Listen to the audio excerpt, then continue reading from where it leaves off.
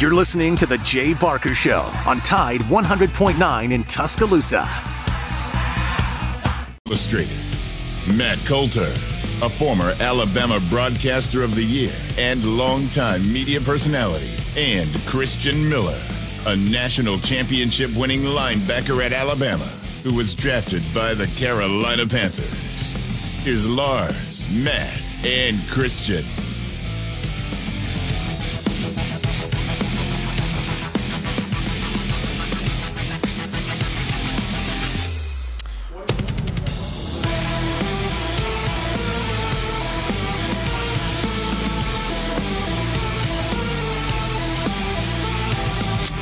Well, we've been in the playoffs, I think, since 2010. This may be the second time we haven't been in the playoffs. I may be off a game or two by that. So it sort of becomes the standard that is the goal of everybody in the organization, everybody in the program, to actually have an opportunity to play in the playoffs. And how do you sort of change that mindset to create value for yourself and your team and your teammates by getting motivated to play against what's always going to really be a really good team when you play in the Sugar Bowl, and go out and play winning football? And I like the attitude that this team has had up to this point, and hopefully we can continue to, build on that and have positive momentum going into the game and go out and play a good game and execute well. But I think everybody has to respect who you're playing and what it's going to take to be able to do that.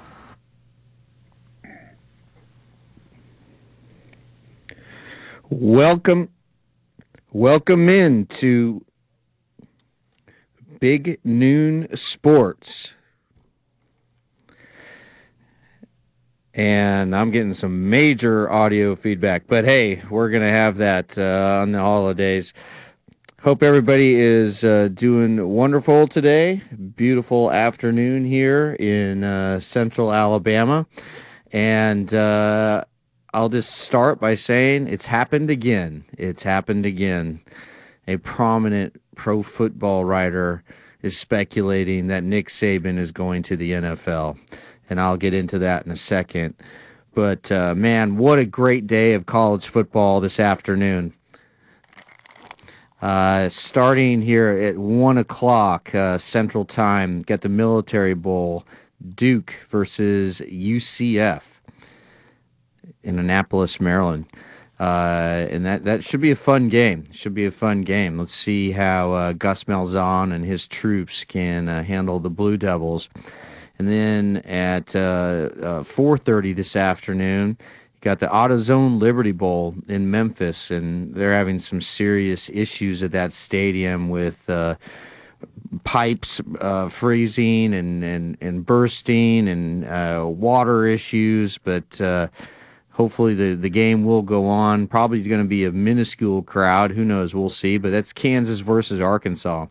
Can Arkansas and Sam Pittman end the season on a high note? Then at 7 o'clock on Fox, in a game that is always sort of fascinating and fun and just always one of the best bowl games. It's the San Diego Credit Union Holiday Bowl, otherwise known as just the Holiday Bowl. And that is Oregon versus North Carolina. Bo Nix, can he carve up that Tar Heel defense? It's pretty interesting that Bo Nix decided to come back and play another year for the Oregon Ducks. And frankly, Bo Nix just looked like a different quarterback this year. I think it was good for him, good for his psyche, good for his just overall game to get out of Auburn and what was a very toxic environment and head out to Eugene, Oregon, fresh start. And he put up some just staggering numbers. And I think you got to put Bo Nix on short list of potential Heisman Trophy candidates for next season because he decided to come back. And I talked to a couple scouts just in the last week or two about Bo Nix, and I think Bo Nix would have been a surprisingly high draft pick. A lot of people in the NFL are really high on Bo and his accuracy, his mobility, his ability to process information, his arm strength. And but I also think it was a good idea for him to come back to show that he can do it 2 years in a row. And then the nightcap, 8 o'clock Central on ESPN, is the Tax Act Texas Bowl. Texas Tech versus Ole Miss. And what does Lane Kiffin have in store for Texas Tech? That will be a fun game, and really looking forward to that one as well. And just a great night of a great day, great night of college football. You know, I think there's a reason why it feels like things go so fast between Christmas and New Year's. It's because we're all watching college football. We're all just, glued to our televisions and having a great time watching college football. It really is. If you're a college football junkie like I am, and like so many of us who I'm sure listen to this show, it doesn't get much better than these next few days. But I wanted to start with something that Albert Breer, who I've known for a long time. I think we overlapped at Sports Illustrated for a while, and he's very, very well respected. And Albert Breer came out and said basically that, hey, when it comes to the Denver Broncos coaching search, let your mind run wild, because there's an owner here with a historic franchise, a desirable city to live in, and a wide-open checkbook. How about Nick Saban? How about Bill Belichick? And so he did it again. Nick Saban, once again, age 71, mentioned for an NFL coaching job. And I probably have talked about Nick Saban to the NFL on over 100 different shows since I wrote my first book on Alabama, and that was the Storm and the Tide, about the April 27th, 2011 tornado, and then the subsequent 2011-2012 national championship winning seasons, and been on Colin Cowherd and Jim Rome and all different shows across the country, and everybody wants to know, and this is a decade-long thing now, over a decade-long question, will Nick Saban return to the pros? I've always said, absolutely not. It's ridiculous. Just stop. Just stop with this nonsense. Albert Breer, stop. Don't even bring Nick Saban's name up. Stop. He's not leaving Tuscaloosa. And look, I've always argued, and I've even mentioned this to Coach Saban in person, that I think ever since April 27th, 2011, that fundamentally changed him. And it fundamentally changed Miss Terry. It made them feel grounded and rooted in a community in a way that they never felt before. Because Nick Saban was no longer just a head football coach after that tragic event that took 53 lives in Tuscaloosa, including several students. He was a community leader. He was somebody who everyone turned to for hope. He hugged more people in a 24-hour period in the wake of the destruction than he had in the entirety of his life. He listened. He listened hard. He embraced. He consoled. He became a iconic community figure, again, in a way that had nothing to do with football. Because right away, at dawn on April 28th, the day after, he met his director of football ops, Thad Turnipseed, who's now at Clemson. And Thad has such a great perspective on the difference between Nick Saban and Dabo Swinney, because he spent so much time with both of them. But Thad drove Nick First, they loaded up the back of a truck up with Gatorades and water that was left over from the spring game, and they went into the hardest hit areas. And Nick got out of the car. Well, first they got stopped by police, I think it was National Guard, at sort of a checkpoint, and they didn't know what to do, they got stopped, and Nick Saban rolls down the window. Guardsman sees him and just says, "Hey, it's Nick Saban here." And so they let Nick in, and Nick goes through the gates and again starts handing out waters and just begins the process of healing right there. And that moment, those few days, I mean, they did something to Nick and to Miss Terry. Again, the winds of that day may have torn the trees, the houses apart and asunder, but they rooted Nick Saban in the community in a way that he had never been rooted before. So, I've always argued and always believed, and have never been contradicted on this by anyone close to Nick, that he's never going to leave. He's going to retire in Tuscaloosa. And again, for somebody like Albert Breer, just to throw this out there, man, it just kind of ticks me off because it's so. I would like to use a curse word here. It's so blank and irresponsible. And I know he's just like clickbait stuff, whatever. Nick Saban's 71. He's not going back to the NFL. Not going back to the NFL whatsoever. All right, this is Big Noon Sports again. Lars Anderson, Matt Coulter has a day off, and Christian Harris. Christian, I don't know if you saw this report that Albert Breer put out, but I just wanted to quash it as profoundly as I could. I assume that you would agree with me, but if you don't agree with me, feel free to disagree. How you doing today, my friend? I'm good.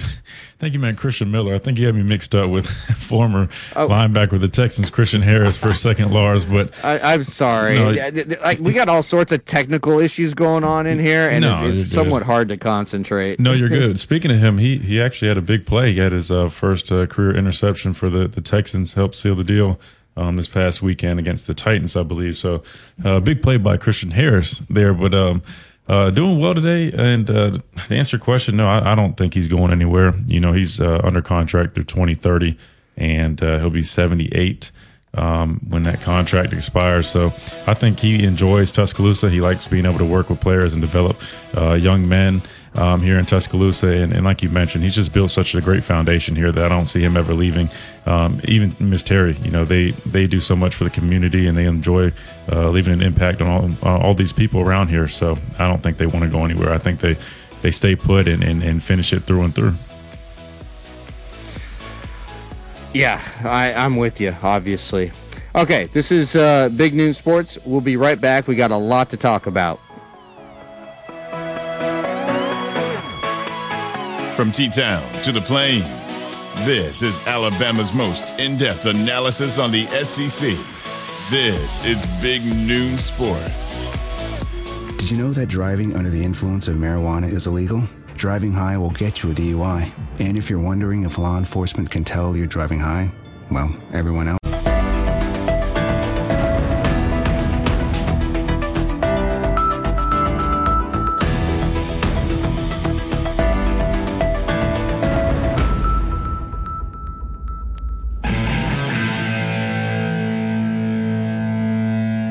Well, I think that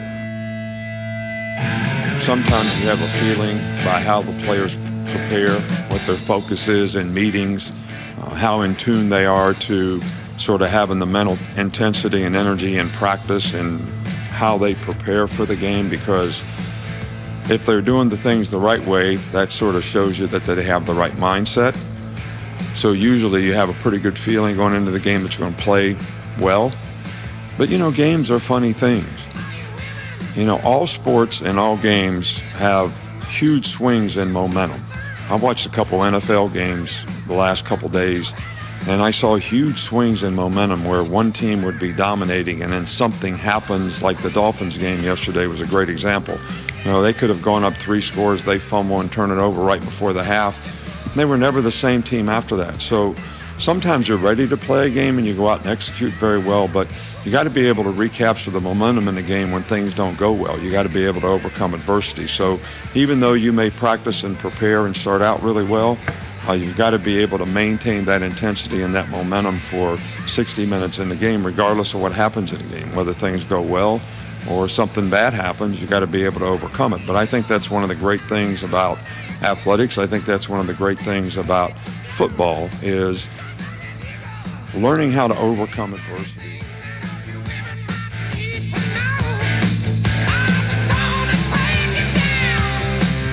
The more you listen to Nick Saban talk before the Sugar Bowl, the more it sounds like this team is ready to go. And Christian, I think the focus is there, and I think a large part of that is because Bryce Young and Will Anderson decided to come back and play, and they're simply not going through the motions. They're there to win this game. It's clear that this game matters to them. And, just by judging by what the players are saying, what the coaches are saying, it sounds like that this game actually means something to Alabama. Now, certainly this game means a hell of a lot to Kansas State. If Kansas State were to somehow upset Alabama in the Sugar Bowl, it would go down as one of the defining moments, as one of the biggest wins in Wildcat history. And this is a very capable Wildcat team. We saw them beat TCU in the Big 12 championship. They have 2 quarterbacks who are really good. I have seen Adrian Martinez play a lot. He's a transfer from Nebraska. He should be healthy and ready to go. And he's a dual threat guy, and look, Kansas State, they know that this is a big moment for them, and Alabama needs to be ready. Christian, yeah, definitely. They're a dangerous team. We saw that in the Big 12 championship game where they faced TCU, able to win that football game, like you mentioned. 2 solid quarterbacks. The backup who played in the Big 12 championship game did a tremendous job for them, leading them to that victory. They also have a really talented running back in Deuce Vaughn, smaller guy, but plays a lot bigger than his actual size. And again, I think they're just a very solid football team. And I think Alabama needs to take this game serious, which from all accounts, I feel like they are. Like you mentioned, there's a lot of good motivation right now. They have both of their team leaders playing in the bowl game, and Bryce Young and Will Anderson. So I'm expecting a good game. They finished the regular season strong with a big win over Auburn at home, and they just seem like they're riding on some momentum, like Coach Saban mentioned. And I think it's important to carry that into this bowl game and ultimately come out with a big win and lead that momentum into the offseason and to help keep the wheels churning and keep that spirit throughout the program to kind of reestablish that identity that they're looking to do. Yeah, I want to stick with Deuce Vaughn for a second. He's a really interesting player. He's 5'6", about 175 pounds, maybe 180. And this year, man, he carried the ball 271 times, 1,400 yards. And had 42 receptions for 378. Christian, is a running back of that stature, could he have held up for a season in the SEC? Because we know the Big 12 is a little more wide open. Defenses aren't quite as intimidating in the Big 12 as they are in the SEC, and I've always argued after studying different conferences and talking to coaches, frankly, the difference between the SEC and all the other conferences are the defensive linemen. the defensive linemen are just sort of different creatures, right, in the SEC than in conferences like the Big 12. But could a player like Vaughn hold up, you think, for an entire season in the SEC? I think so. Based on what I've seen in the short amount of time that I've watched him, like I said, he plays a lot bigger than his stature. Just because he's 5'6" and just shy of 180 pounds, he doesn't play like that. He's not afraid to lower his shoulder. He'll run in between the tackles convincingly, and you'll see him take some big hits, and he gets right back up. He's a really tough guy, an elusive guy, but a strong guy for his size, and he packs that weight on nicely. But I think he could hold up, and I'm excited. I'm excited to see him face Alabama. I think it'll be a big challenge for him, but I think it will be another challenge for the Alabama defense as well, because he's a very dynamic player. Is Deuce Vaughn an NFL player in your estimation? Again, I haven't watched him a whole bunch other than several games, but from what I've seen, I feel that he definitely has a talent. That's going to be one thing that scouts are going to pick apart is that he's undersized. But we've seen other NFL guys that had similar statures that ended up being successful. You look at guys like Darren Sproles, another pretty small guy, probably about 5'6". A little maybe slightly stockier than Deuce Vaughn, but that guy was returning punts and kicks where you have guys running full speed at you. You're taking big hits, doing those returns. And he had a successful NFL career. So I think he could have a shot at playing in the NFL. Yeah, Sproles was just electric. I remember him at Kansas State and seeing him play in person so many times, and you just couldn't believe how quick he was in a short amount of space, right? Like you put him in like a little box, and two guys are in that box. He's going to juke both of those guys and somehow get out of it and not take any big hits. So another thing, Alabama, Kansas State, kickoffs at 11 a.m. Did you like those early kickoffs, or did you dislike them? Not a big fan of early kickoffs, just because everything is so sudden. You wake up at almost 6 o'clock in the morning. Pregame meal is basically pregame breakfast, and you're just, it happens so quick. But I will say that there is some aspects of that is better though, because sometimes those night games, man, you're just so eager to play. You're just sitting around the hotel for so long, and all you can do is just wait. You can stretch, do some push-ups in the hotel room, or look through your pregame test and pregame notes. But man, it's not fun waiting hours and hours just to go play either. So I like it in between. I like a nice afternoon game, like a 2:30, 3 o'clock. So what time does everything, if it's an 11 o'clock kick, what time does the alarm go off, or whoever comes and knocks on the door wakes you up? Like, what's the routine? Can you just walk us through the pregame routine, really starting with breakfast, meetings, etc.? Yeah, I'm not going to be completely accurate because it's been a while, but I mean, I don't know, maybe wake up at 6 o'clock in the morning. You'll have breakfast probably around 7:30, 8. You'll have a pregame walk through kind of deal, or whatever the team does. Probably 8:30, 9ish, but you're probably on the bus no later than 9 because you got to get over to the stadium, and usually you get to the stadium probably 2 hours before kickoff. So yeah, you probably have the walk through around 8:30ish, and then you're on the bus by 9. No later than that. So that's how quick things are. Next thing you know, you're in the locker room, putting your pads on, stretching, warming up, getting taped up, and ready to go. Did you have any particular, idiosyncratic things you'd like to do? Anything that was just that you like to do to get ready for a game once you're at the stadium? Yeah, I love to use like the bands to get a nice little pregame pump. Anytime I felt, like it had a nice pump, like I just got a nice little workout in, nothing too major that way I wasn't, straining myself, and no strenuous exercising, but just enough to kind of get my muscles pumped up and feeling big enough. Yeah, then that would always get me ready to go. And then what was that the first time you just cracked the pads on the opponent? What was that like? What do you mean, like the first hit? Yeah, the first hit. Oh, I mean, it felt great because you finally had that wake-up call and you're ready to roll. You always need that first kind of solid contact to kind of, really get you moving and woken up. So you always like to get that early in the game. Okay, 1 o'clock, we are going to be joined with Tim Brando of Fox Sports. And also, we'd love to hear from you. Love to take your calls at 205-342-9904. That's 205-342-9904. And I want to thank everybody who's listening to us in Birmingham on 95.3 and 92.5 and 1260 AM, and those in Tuscaloosa, our flagship station, 100.9, and in Anniston and Gadsden on 97.5. This is Big Noon Sports. We'll be right back.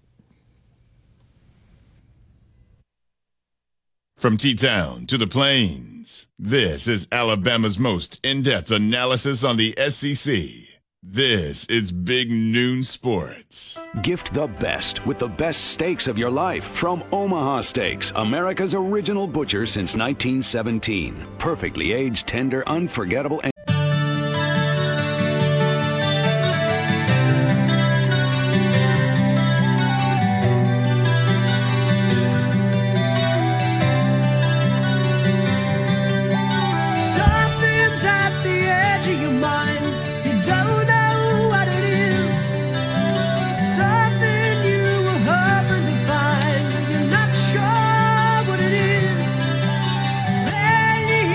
we've worked really hard all year on things that you're talking about.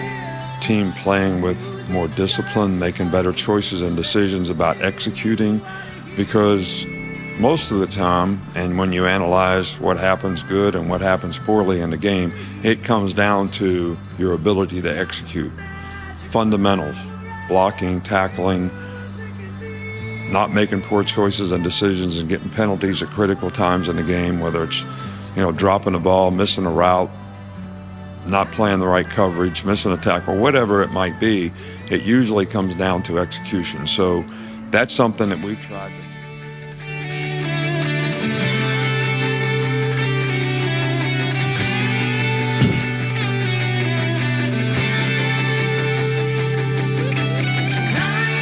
talking about just execution. I'm reminded of John McKay's famous quote when the Buccaneers, he was a former USC coach, and I know our next guest, Corey Miller, probably remembers this quote. It's one of the most famous in NFL history, and I'm just remembering this off the top of my head, but the Buccaneers were on their way to a 0-14 season in their inaugural year of, I think, 1976. It could have been 78, but when a reporter asked late in the season, and the Buccaneers were really struggling, said, "Coach, what do you think of your team's execution?" And McKay, without missing a beat, said, "I'm in favor of it." Corey Miller now joins us, the father of Christian Miller. Corey, do you remember John McKay and that particular quote? I don't remember that quote, but I definitely remember John McKay, and it was kind of funny though, just listen to you say that. I'm in favor of it, so that tells you the importance of it, right? Yes, yeah, absolutely. What are your thoughts on just Christian and I have been talking a little bit previewing the Alabama Kansas State game, and K-State really has nothing to lose in this game, and if K-State could somehow pull off the upset, it would go down as one of the biggest wins in Kansas State history. Whereas Alabama, the fact that Bryce Young and Will Anderson are playing, it seems to really have infused this team with an immense amount of focus leading up to the game. Just give us your analysis of how you see the Sugar Bowl playing out. Yeah, you look at this game, and you're right. I heard you guys talking about it. Kansas State just won, Big 12 championship, knocking out TCU, and playing with a backup quarterback, playing with a big secondary guys out in that game, and they got it done in dramatic fashion.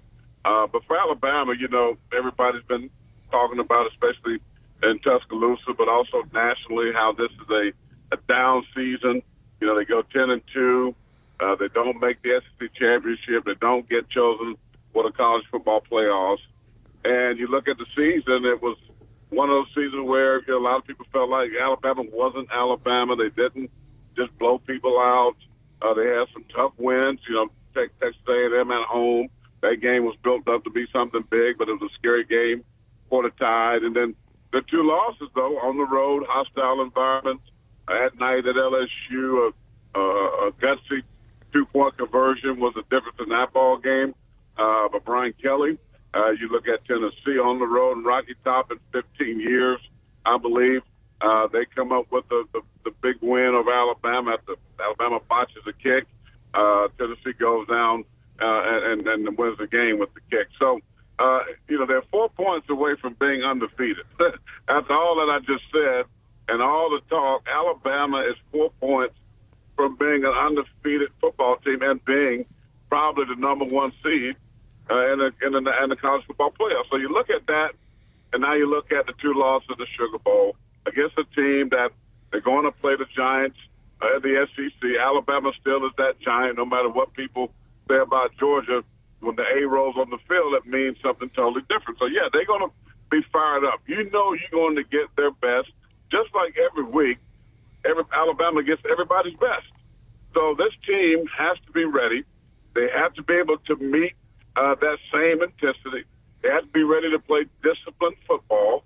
And I think it really helps them that, Bryce, these guys coming back, Will Anderson, their two leaders, their best players, setting a tone to say, hey, this is why we came here. We came here to finish what we started. We came here to play in a game that most may say doesn't mean anything, but it means everything because it helps this football team propel itself into next season if you can win this game. You're talking about 11-2 year. I mean, I don't know how many programs, probably no other team would say being 11-2 is a failure, but except Tuscaloosa. But I like what I've been hearing. I like what Coach Saban has been saying in his press conferences. I like what the players are saying.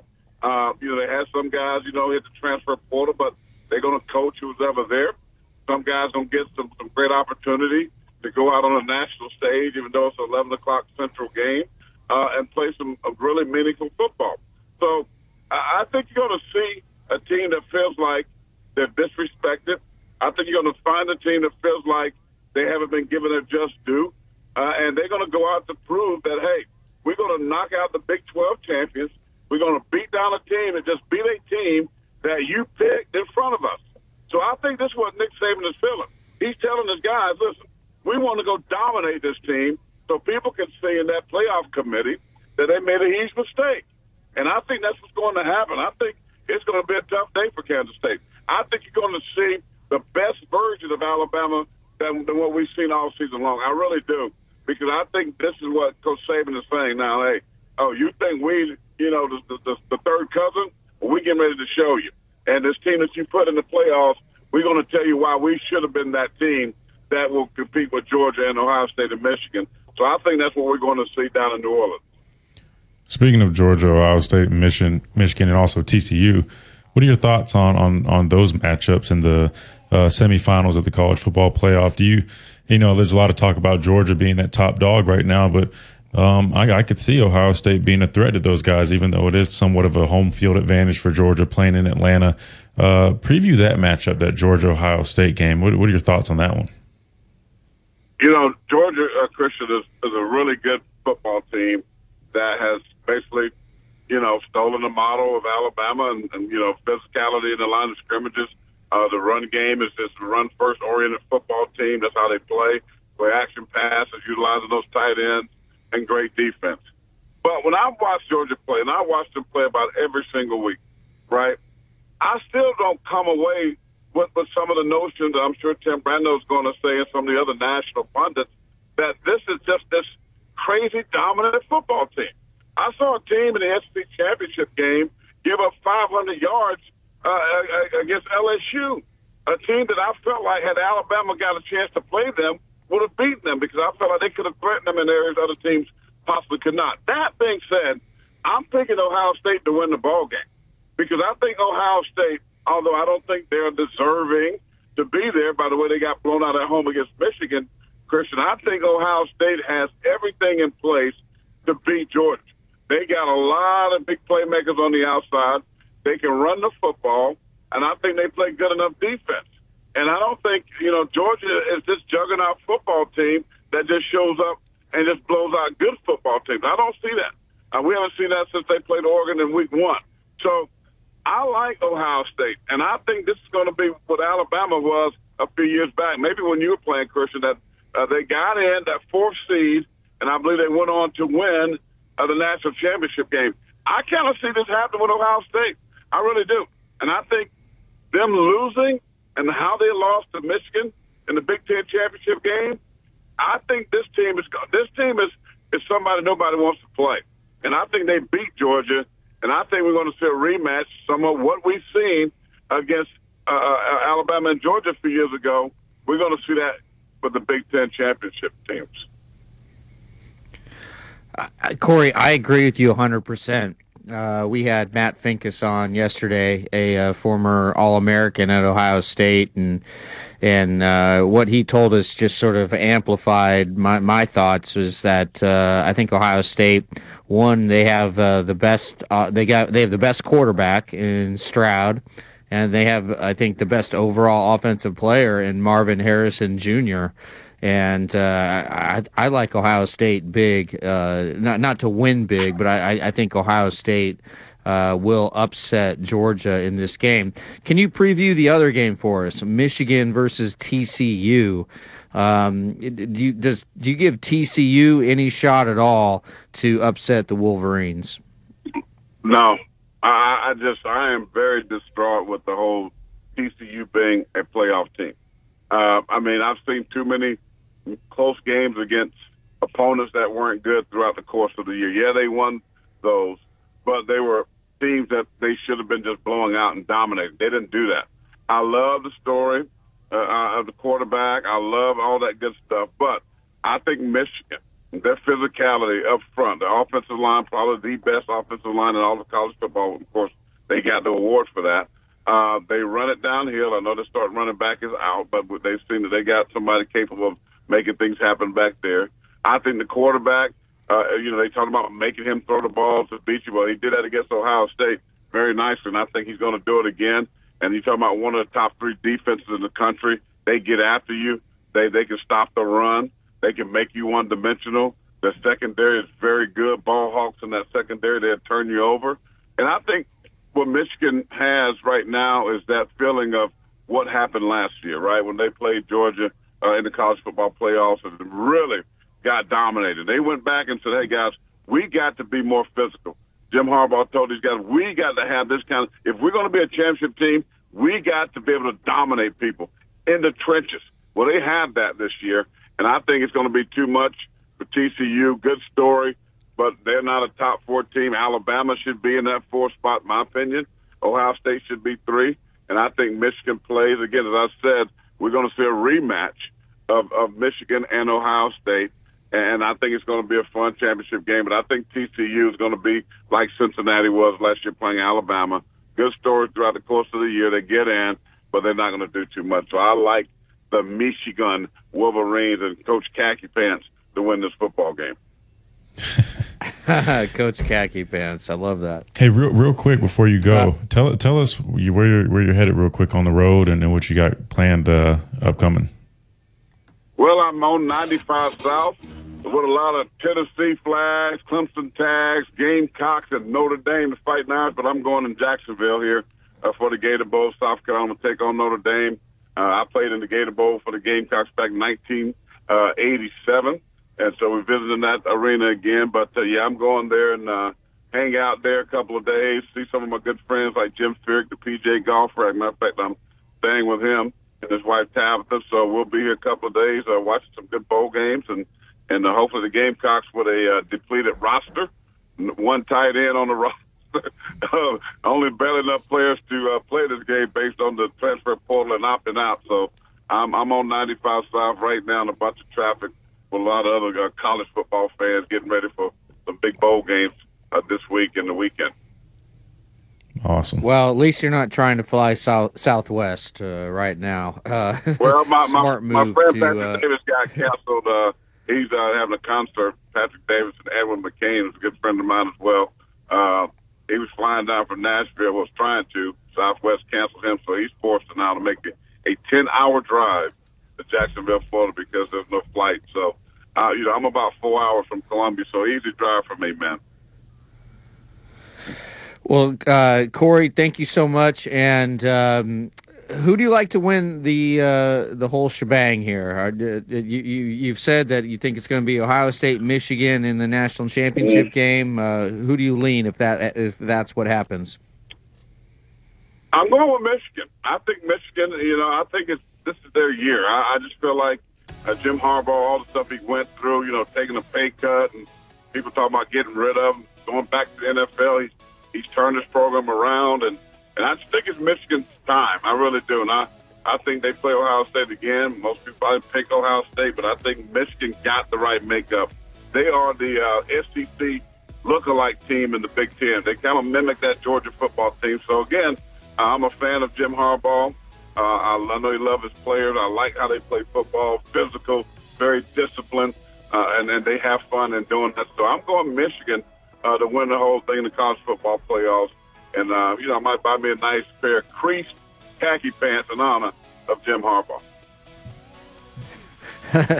That's great stuff, Corey. I once wrote a story for Bleacher Report. It was a profile on Jim Harbaugh, and the title of it was "The Devil Wears Khakis." So Jim Harbaugh's not the biggest fan of mine. But thank you so much for your time. And we will talk to you again soon, Corey, and we'll be right back here on Big Noon Sports. Covering SEC sports like kudzu on the roadside. This is Big Noon Sports. 365, 24/7. You'll find road and utility crews, tow trucks, law enforcement, and first responders working along Alabama's roadway. We're making improvements and helping our communities stay connected. We're working hard to make sure you're safe on the road. Now we need your help to make sure we're safe too. Alabama's Move Over law requires you to move over a lane when you see flashing lights on the roadside. And if you can't safely move over, please slow down. Visit DriveSafeAlabama.org. Brought to you by the Alabama Department of Transportation, Alabama Broadcasters Association, and this station. Hey y'all, this is your girl Cheryl Underwood, and I want to tell you something. My digestive system used to make me feel sluggish, but those days are over. Now I feel great. That's because I increased my fiber. Message asking you to verify your account and only respond to official Alabama Department of Labor's social media pages. Report fraud at labor.alabama.gov/fraud. Brought to you by the Alabama Department of Labor, ABA, and the station. The Alabama Department of Labor is an equal opportunity employer program. Auxiliary aids and services available upon request to individuals with disabilities. Dial 711 for TTY accessibility. Tide 100.9 Tuscaloosa weather. I'm meteorologist Bill Murray on Tide 100.9. It's 60 degrees in Tuscaloosa.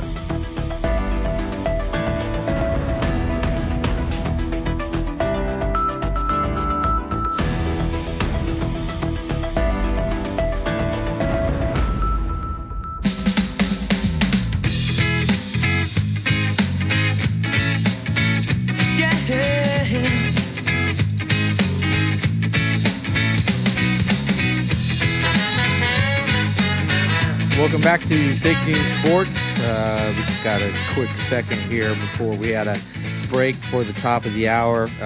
Really great segment with Corey Miller, Christian's dad.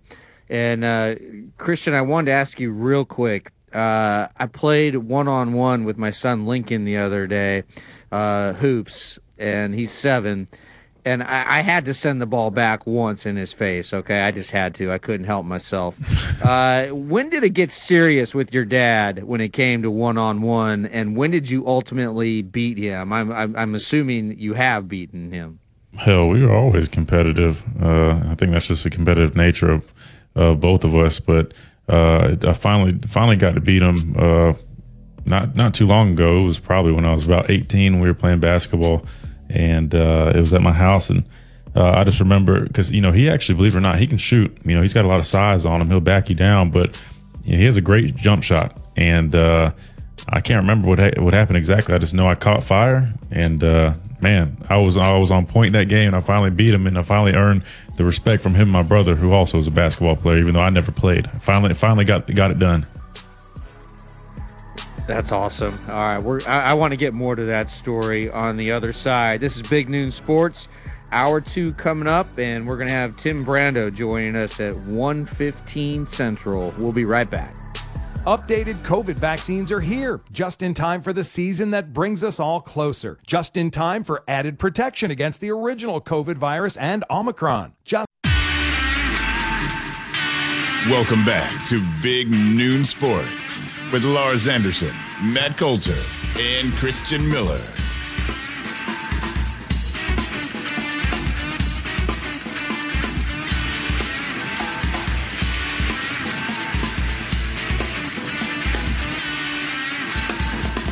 Welcome back into Big Noon Sports. Lars Anderson and Christian Miller. Matt Coulter has the day off. Thanks everybody who's listening on Birmingham 95.3, 92.5, and 1260 AM. In Tuscaloosa, our flagship station, 100.9. And those of you in Anniston and Gadsden on 97.5. And we're looking to grow the network here shortly in the new year. We have high hopes, big aspirations, just like I'm sure everybody does. And I wanted just to talk real quick about Jim Harbaugh.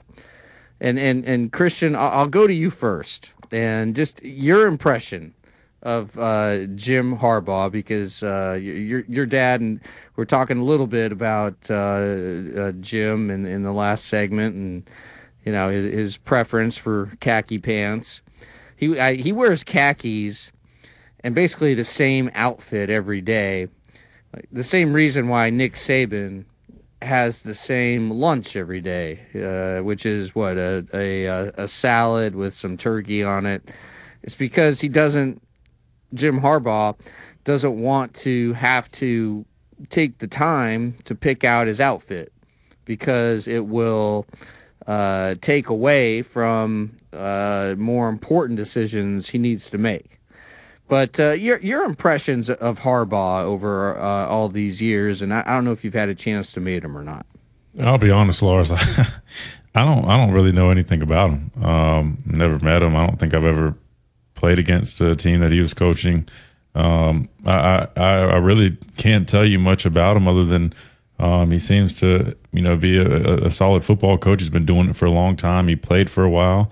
Definitely kind of an interesting character from the interviews that I've seen, but I'll be honest, I really do not know much about him. I think you probably could offer a little more insight than I could on this one.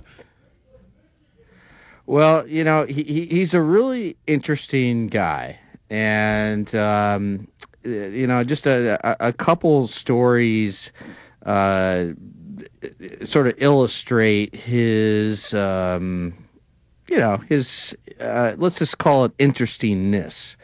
And one of them goes back to I was playing golf, not to name drop, but with Frank Beamer one afternoon, and it was when Frank was still the head coach of Virginia Tech, and he lives on he's got a place on Reynolds Plantation, Georgia, and that's how I got to know Shane, was through his dad.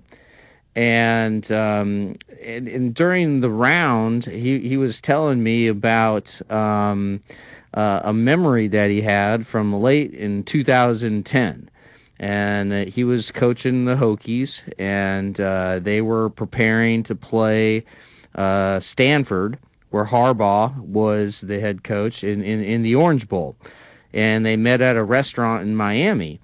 And as they're, taking some pictures together, it's just the two of them, and they start talking.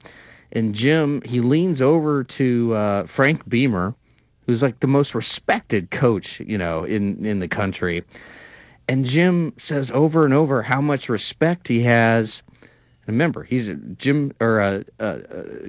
Beamer coaches Virginia Tech. Jim leans over and says how much respect he has for Georgia Tech. He kept saying, gosh, man, Georgia Tech, you guys are so good. You're so good. You're so good. And finally, Frank looks at him. He's like, you know, we're not Georgia Tech. We're Virginia Tech. And then Harbaugh threw that what we now call, or what I described as, that he's got this infamous sort of shark expression. His mouth is wide open, his eyes are on fire. He looks poised to chomp, and you know, sometimes he holds that expression for like 30 seconds without speaking. And everybody, you know, you wonder what's going through this guy's mind, or is there anything going through his mind? And Beamer, he continued to lock eyes with Harbaugh for a few minutes, just waiting him for us to say something. And Frank Beamer told me it was like the most uncomfortable silence of his entire life. And finally, Harbaugh, he finally says, well, I can't wait to tell my players that you said that we're going to play Samford, not Stanford. And then Harbaugh turns and walks away. And Beamer's like, what the heck just happened here? He was just like, was he trying to just like freak me out? And Beamer ultimately thought, well, yeah, he's either crazy or crazy like a damn fox. And sure enough, you know, Stanford went on to beat Michigan or Virginia Tech, excuse me, in that game 40-12. And just another story of Harbaugh that is just really wild is that shortly after he arrived in Ann Arbor, he and his wife went to a restaurant, and they were enjoying a meal. And then suddenly there's like a shriek in the back of the restaurant, and it turns out that there was a little mouse running around, and you know, everybody was kind of freaking out. Well, guess who pounces into action? It's Jim Harbaugh. He got like he got a waiter to give him a to-go box. And he chased that dang mouse around for like 15 minutes. And he finally captured that mouse. And he raises that box up, and, you know, it's like, Caesar just conquering Rome or whatever, or Caesar entering Rome. Like the cheers that he got from everyone. And he ended up taking the mouse across the street, across the highway, and letting it go in a field. But he would not stop until that mouse was caught. And, you know, there have been people who've speculated that perhaps he could be on, and I'm not the first to suggest this, that, you know, that he could be on the spectrum, perhaps a little bit. But, you know, he's got this singular focus that is really amazing. And, you know, he was very close to losing his job. And it was actually his wife who told me that mouse story, Sarah Harbaugh. And, you know, she just thought it revealed so much about Jim, because once he sets his mind to something, he absolutely is going to do it. Now, is he really good sort of interpersonal, you know, communications with people? Probably not. But he sure can coach football. So, and you know, he rubbed some people the wrong way here in Alabama when he came down here and took the shirt off in that summer recruiting. It was like in Prattville or somewhere in Alabama. But, yeah, I mean, you can't underestimate the guy. And I think this team is an image of him, which is just they play with toughness. They are especially good at the point of attack on both sides of the ball. And that's why I think they are absolutely going to dominate TCU because of their offensive line play especially, and also their defensive line play. That's my take on it. Your thoughts? Yeah. I think any good football team, they dominate in the trenches. Any good football team, that's where it starts. It starts up front. You have good offensive and defensive line play, and you alluded to that with those guys. They're a disciplined football team, and they take the shape of their coach, who is a disciplined guy. You mentioned how he wears the same pants every day. I just was reading up on it, actually, and his players were even saying, in workouts, he's wearing those khaki pants. On the field, he wears cleats with those khaki pants. So that is definitely very interesting, but you got to respect it. He found what works for him, and he sticks to it.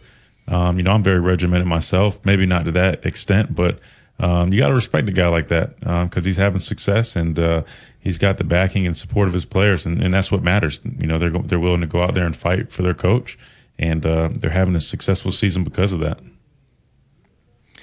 Yeah, and one final story before we go to break. When he was the head coach of at Stanford, he was late to practice one day, and that was because as he's driving to campus, there was a light out at an intersection, and there was this female police officer who was directing traffic, and she was doing it. And this is according to Jim, she was doing it with such a masterful way that he pulled over and just wanted to see her do it because he had never seen anybody direct traffic in a way that was absolutely perfect. And he loves watching people do their job at the highest level. And so he ended up being late for practice. That's just Jim Harbaugh. There's no one else like him in the coaching profession. All right, when we come back on Big Noon Sports, we're going to be joined with Tim Brando, and we're going to talk all things college football. We'll be right back. From T-Town to the Plains, this is Alabama's most in-depth analysis on the SEC. This is Big Noon Sports. With Taco Casa, it's not really fast food because it's made fresh every day in the store. The quality hasn't changed. The consistency hasn't changed because we haven't.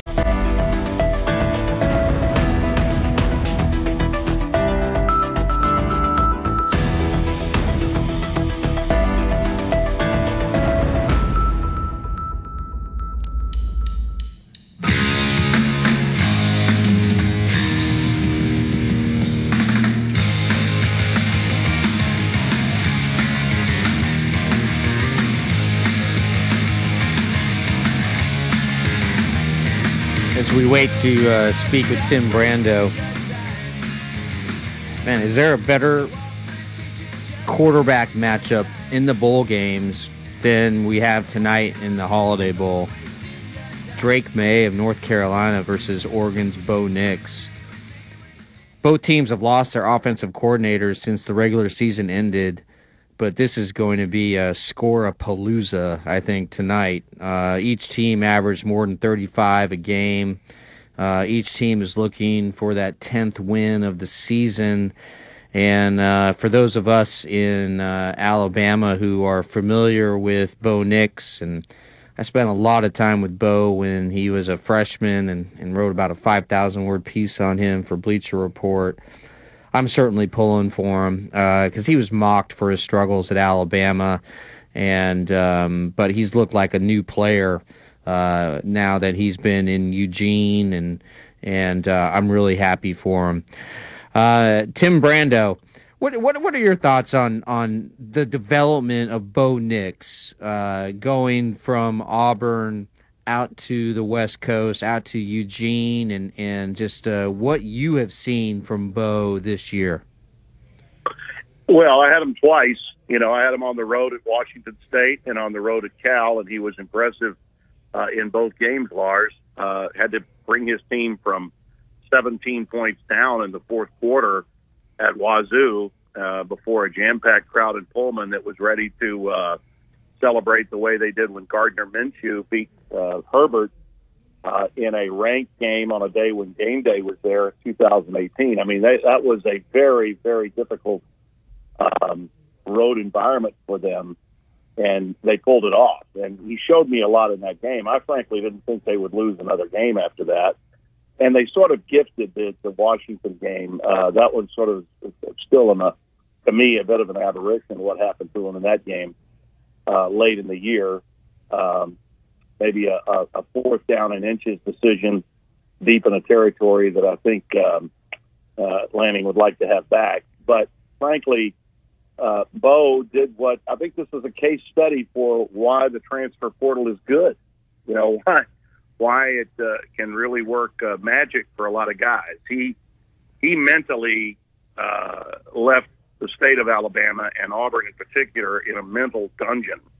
And he got out of it by getting as far away as he could, but in an environment that was truly college, truly a college environment in the Pac-12. I don't know of a better one than the one in Corvallis. And he took control of that offense. Dillingham, of course, was someone that he was very familiar with. Them being sort of a package deal made it really, really work. And, short of the game with Georgia at the beginning, which was another one that, they were outmanned in that game, and it was all brand new. I really thought that he played extraordinarily well, and he was on my Heisman list up until the Washington loss. He was going to be probably in my top 3. As it turned out, he wasn't after that loss, but he was certainly, in my opinion, a top 10 to top 5 quarterback all season long. So, like you, I'm happy for the kid. I think that it's just another example of sometimes getting as far away from where you've been mentally and to some extent physically, but mentally more than anything else. He needed to get out of there, and it served him well. He's going to have a great pro future as a result. Tim, earlier my dad was alluding to the fact that he feels that Ohio State could be a threat, and he feels that Georgia might. He's not completely sold on them just yet. What are your thoughts on that? Do you feel Ohio State is a threat to Georgia and ultimately could be potential national champions? Yes, I think Ohio State is the worst possible team for Georgia to match up with, and I feel similarly about TCU with Michigan. I see upsets in both semifinal games. And honestly, I think that a lot of fans and to some extent media as well get caught up in the imagery of the brand names, and Georgia is clearly worthy of being the number 1 team right now. I mean, I'm not going to discount their accomplishments. I mean, they are plentiful, but it is still a game of matchups. And when you've had almost a month off, and I think in this case it's 28 days, 27 days, something like that. This is a playoff game that has a feel of professionalism to it because there's so much at stake for so many players that are going to play at the next level. That's why the intensity factor with a playoff is so much greater than bowl games. Saw one of the kids today from Ohio State was asked the question about how does this feel getting ready for a playoff game versus going to the Rose Bowl. And I thought the kid was very candid. He said, well, when you go to the Rose Bowl, it's wonderful. It's clearly a reward for a great season. There's a lot of pageantry and it's fun, but in the end, it's just your final game of the season or maybe your final game of your career. This is something that there's a lot at stake, and you feel that. I mean, you feel the pressure of playing in it that you don't have a bowl game feel at the college football playoff. You have a professional feel, okay, for the players themselves. Okay, maybe not for the fans. Maybe it feels like a bowl for the fans, but for the players, it feels like, man, we're one step away from playing for a national championship. Ohio State has had 27, 28 days to get well. Mayan Williams is well. Some of those receivers that have been banged up all year have improved. They've gotten better. And I think that Georgia's I think it's going to be really, really a test for them. Now, remember, that secondary, Kirby's secondary is probably a strength. What he needs to stay away from, what Ryan Day needs to stay away from, are some of these long pro throws, 20 yards across the field, on sideline, out routes. He needs to play seam routes, and he needs to go over the top against Georgia, and he needs to get the ground game going, which I think they have a very good chance of doing. There's not a team in college football that's got greater offensive weaponry than Ohio State. They just got out-executed, and their offensive line got beat up in the Michigan game. And all they've heard about, in the days since, if you think it's rough with the expectations in Tuscaloosa and in Birmingham, it's every bit as tough, if not tougher, in Columbus. It's a bigger town.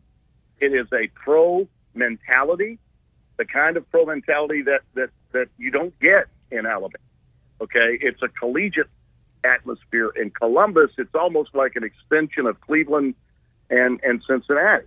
And frankly, Columbus is even bigger than those cities with its far-reaching area. So I think those kids are pissed, and they are ready to take it out on Georgia.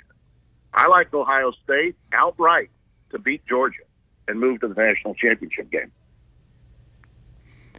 Tim, could you give us your breakdown of the other national semifinal, TCU versus Michigan? Well, it's similar, really, to the Ohio State story, in as much as Max Duggan is, I believe, the best quarterback in the country this year. Should have won the Heisman Trophy, in my opinion. If they get the 1 yard, I think he might have won the Heisman Trophy if they had won the Big 12 championship and been undefeated. They didn't get it. Kansas State won the game, and they didn't lose their spot. But I think Duggan probably fell. It would have been close, but I think he probably fell from 1 to 2 in the Heisman as a result.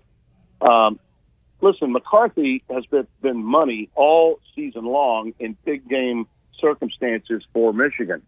But I don't think Michigan has. Donovan Edwards has run it well, so I don't think they miss Gorham necessarily.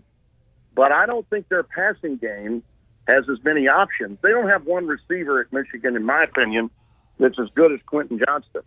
Quentin Johnston would have won the Biletnikoff if he hadn't have been hurt for about 4 games this year. That kid is a freak. He is an absolute, unguardable wide receiver.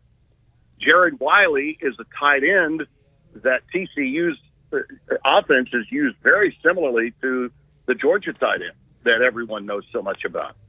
And I think that because TCU lost that Big 12 title game, they have been salivating for the opportunity to get into this playoff and show that they can go up against a brand name and get the job done. I think most people believe that Michigan should be able to handle TCU, and I just see some really noteworthy holes in Michigan's defense that Max Duggan can take advantage of. So I've got upsets in both games, Lars. I think people are going to be stunned, and it will be TCU and Ohio State in the championship. Tim, what are your thoughts on 2 potential top 5 picks in Will Anderson Jr. and Bryce Young playing in the Sugar Bowl for Alabama? Well, I think it sounds nice. I think it's commendable, and I honor those guys for doing this. But I don't know. I think this notion that they're playing in the game is somehow going to motivate everybody else in Alabama to play maybe their best game ever and railroad Kansas State. I don't see that. I think it is a commendable, individual, admirable move by both guys. I can see why Alabama fans are excited about it, why Nick is happy about it. I think the thing that Alabama fans are overlooking here is both of those coordinators at the end of this game are gone. They are gone. Okay, and so how much of their time, how much of Bill O'Brien and Pete Golding's time have been on this game? I think that's the issue for Alabama going into the matchup with Kansas State. Whereas I think the Wildcats are just excited at the opportunity of getting to play big, bad Alabama. to me, this is the most fun game outside the playoff to watch, because one program never gets attention. The other program lives in a fishbowl and is microscoped more than any other team in America. And yet, I think that the mindset of Chris Kleinman's club, with a guy like Colin Klein as his offensive coordinator, 10 years removed from being a Heisman Trophy finalist himself at quarterback, this is a proving ground game for K-State. They feel like they've got nothing to lose. And I think in Alabama's case, psychologically, it really, this is a great test for Saban. You know, no one understands the psyche of the modern-day internet athlete more than Nick Saban. That's why he's the greatest coach, to have ever lived. However, I think that the mental deck is stacked against Alabama big time in this game. And part of that is because the fan base has already determined that if they lose, well, it wasn't the playoff, so it's no big deal. Very similar to the situation with Utah a few years ago. The fact that Bryce Young and Will Anderson are playing, getting so much attention, in a way is, I think, Alabama's way of trying to offset the mental disadvantage that they have going into this game with K-State. Tim, I would love to explore the subject of Alabama's coordinators with you on the other side. Can you stick around for another break? Or, excuse me, another, for a few more minutes. Okay, we'll be right back after the break. This is Big Noon Sports. You bet. From T-Town to the Plains, this is Alabama's most in-depth analysis on the SEC. This is Big Noon Sports. Wesley Financial Group is not a law firm. This story is called The Ugly Truth About Timeshare. If you think you've done your family a favor by buying a timeshare, you need my help. Hello, I'm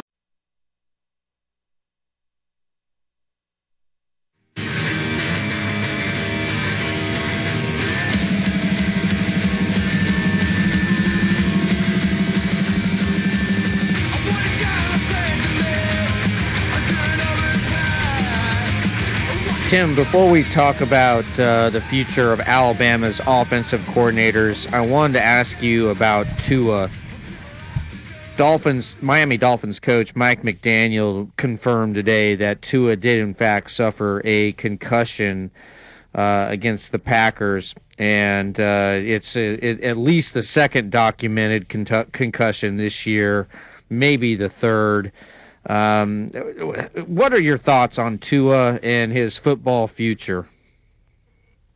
Listen, for the players when it comes to that kind of thing, never having experienced a concussion myself, but witnessing players that have as a broadcaster and seeing how their balance is affected and what can happen. And when I hear modern day players or guys just removed from the game recommending that Tua step away from the sport entirely, I give it some value. I do. Because some guys are more prone to being concussed than others. That's just an absolute fact. And there were a couple of throws, if you watch that game closely, and it happened that through the holiday period, that was one of the games that I watched pretty closely. And there were some throws that he made. There were a lot of turnovers in the game, as you probably know, and there were a couple of throws that were almost inexplicable to a Tagovailoa throws, like he was throwing almost into triple coverage at a time or two. So I don't think he was right for a lot of that game after he had been concussed. And again, you mentioned there's two on record that we know about, and of course if you go back and remember the first time, he likely stayed in the game too long then too. So, I think there's a lot of credence that we should give to those players that have suggested that in his particular case in the off season, he needs to take a long look at whether he wants or should play football competitively again. And going back to the previous segment, you mentioned that you believe that both Pete Golding, the defensive coordinator at Alabama, and Bill O'Brien, the offensive coordinator, will be gone after the Sugar Bowl. Just following up on that, why do you believe that, and who do you think will take their place? Well, I'm not going to give up my sources, and I have no idea who Nick may hire.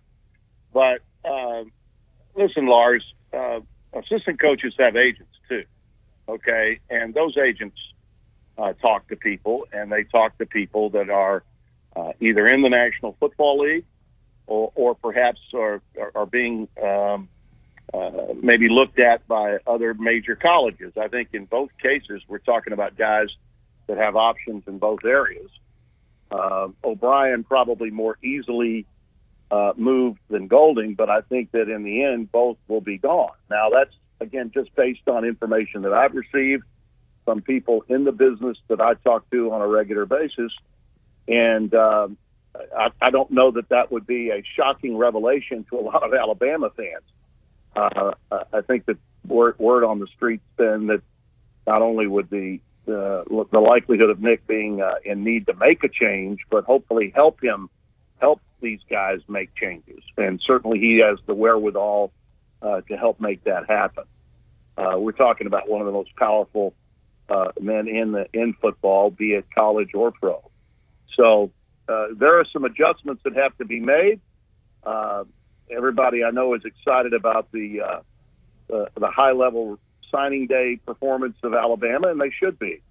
But in order to pull some of that off, clearly there had to be some conversation about what direction that the program was going to be going in, and all this amid conversations, as I said, with football people that I know that are well aware of who represents these coaches, and they're looking to get out. So that's why I brought it up, because when you look at the mindset of a football team in preparation for a bowl game, and again, you have a long layoff, lots of times coaches accept jobs, and they're in the midst of moving to that next job while they're also coordinating their offense or defense. That's happened before.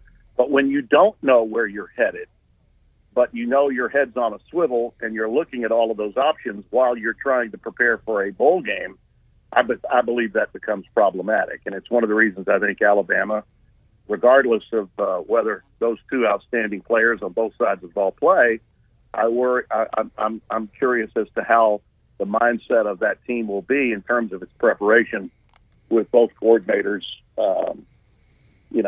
on grapevines, on conversations with other people to coach elsewhere. And I believe they are. Tim, I wanted to switch gears to basketball really quick.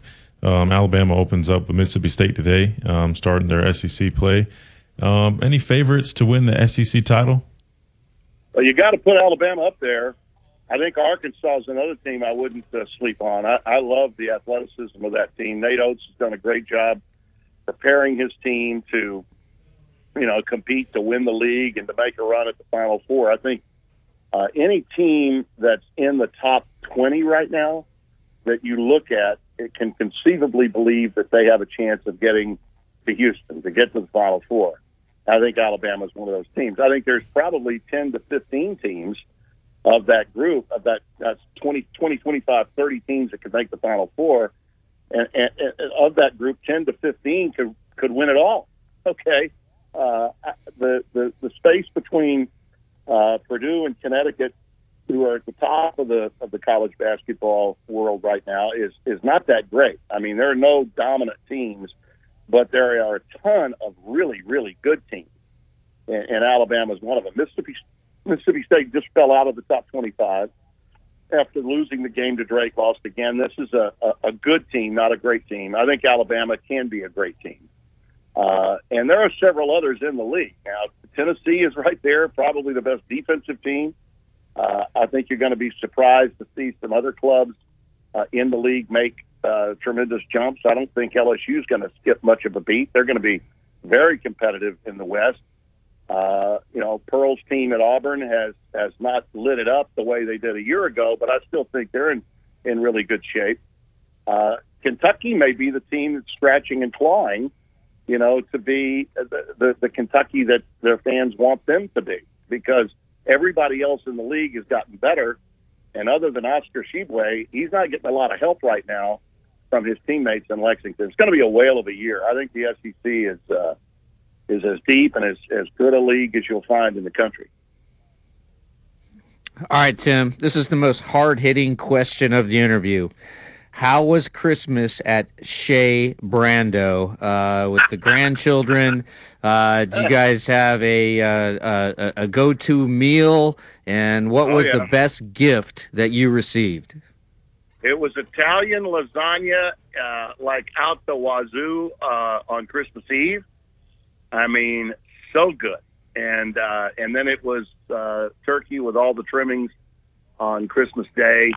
Extended Italian family. I married into the Glorioso family, so my wife's heritage is in Sicily. So her brother came down, his wife, to go along with the extended family. His son, so Terry's nephew, came in from New Mexico, and he brought a young lady with him. And then so add that to our 4 grandchildren and our 2 sons-in-law. We had about, and some cousins that came through. We had about 20 in here, 20 at the chateau on Christmas night. So we had quite a lot of fun, a lot of spirits, a lot of moves outside to the pool and the hot tub in the cold, cold weather. We lost water in Shreveport, okay? So we had to boil some water while we were here. And let's just say I used the hot tub and some other accoutrements in the hot tub to wash my hair to be cleaned and ready to go for Christmas morning pictures. We got a little water shortage in Shreveport for the holiday season. Well, I'm glad you're not stuck in some outpost like Albuquerque, New Mexico on a Southwest flight right now, and that you're with your family. Well, I barely, I beat the class by just a little, as you recall. I talked to you right after I got in. I was so happy to have beaten. And given what we saw around the rest of the country, my heart goes out to so many people because it was a survival holiday weekend, to be sure. Tim, another riveting interview. Thank you so much. Happy New Year. Look forward to talking to you next week. Again, thank you so much. Thanks, Tim. You got it, Lars. You got to take care. All right, we'll be right back to finish out Big Noon Sports.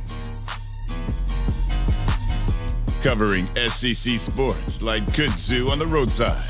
This is Big Noon Sports. Serving part-time in the Army National Guard has led to a lot of firsts for me. It paid for me to be the first person in my family to go to school. That education got me to the first day at my dream job, which I can still hold while I serve part-time. That job and the home loan benefits I got from the Army National Guard helped me buy my first house. I also know that I will be one of the first to respond if my community ever needs me. Sponsored by the Alabama Army National Guard. Aired by the Alabama Broadcasters Association and this station. Cashback is not available on gas in New Jersey and Wisconsin. Susan, I'm sorry I'm late. Traffic is terrible. It sure is. But on top of that, gas prices have been skyrocketing. I can't believe how expensive gas... Protect yourself if you are at risk of getting hepatitis A.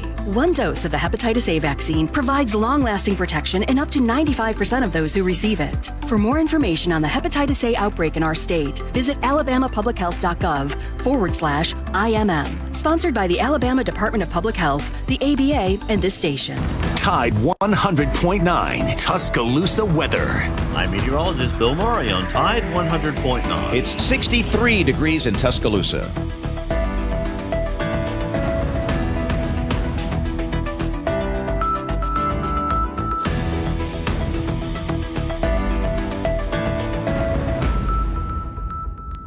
My pappy said, son, you're gonna drive me to drinking if you don't stop driving that hot rod Lincoln.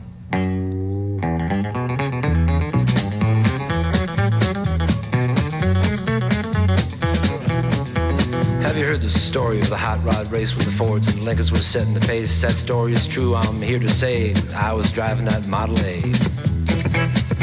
It's got a Lincoln motor and it's really souped up. Some breaking news coming out of Las Vegas. Uses them all, got overdrive. Just won't stall. The Raiders are benching Derek Carr and turning to former Auburn quarterback Jarrett Stidham to be their starter for the last 2 games of the season. And the Raiders aren't just benching Derek Carr. They are making him inactive, most likely for not just the game this week, but also for the final game of the season. And this presumably spells the end of the Derek Carr era for the Raiders. And he is due $33 million next season. That's fully guaranteed, even if he's injured.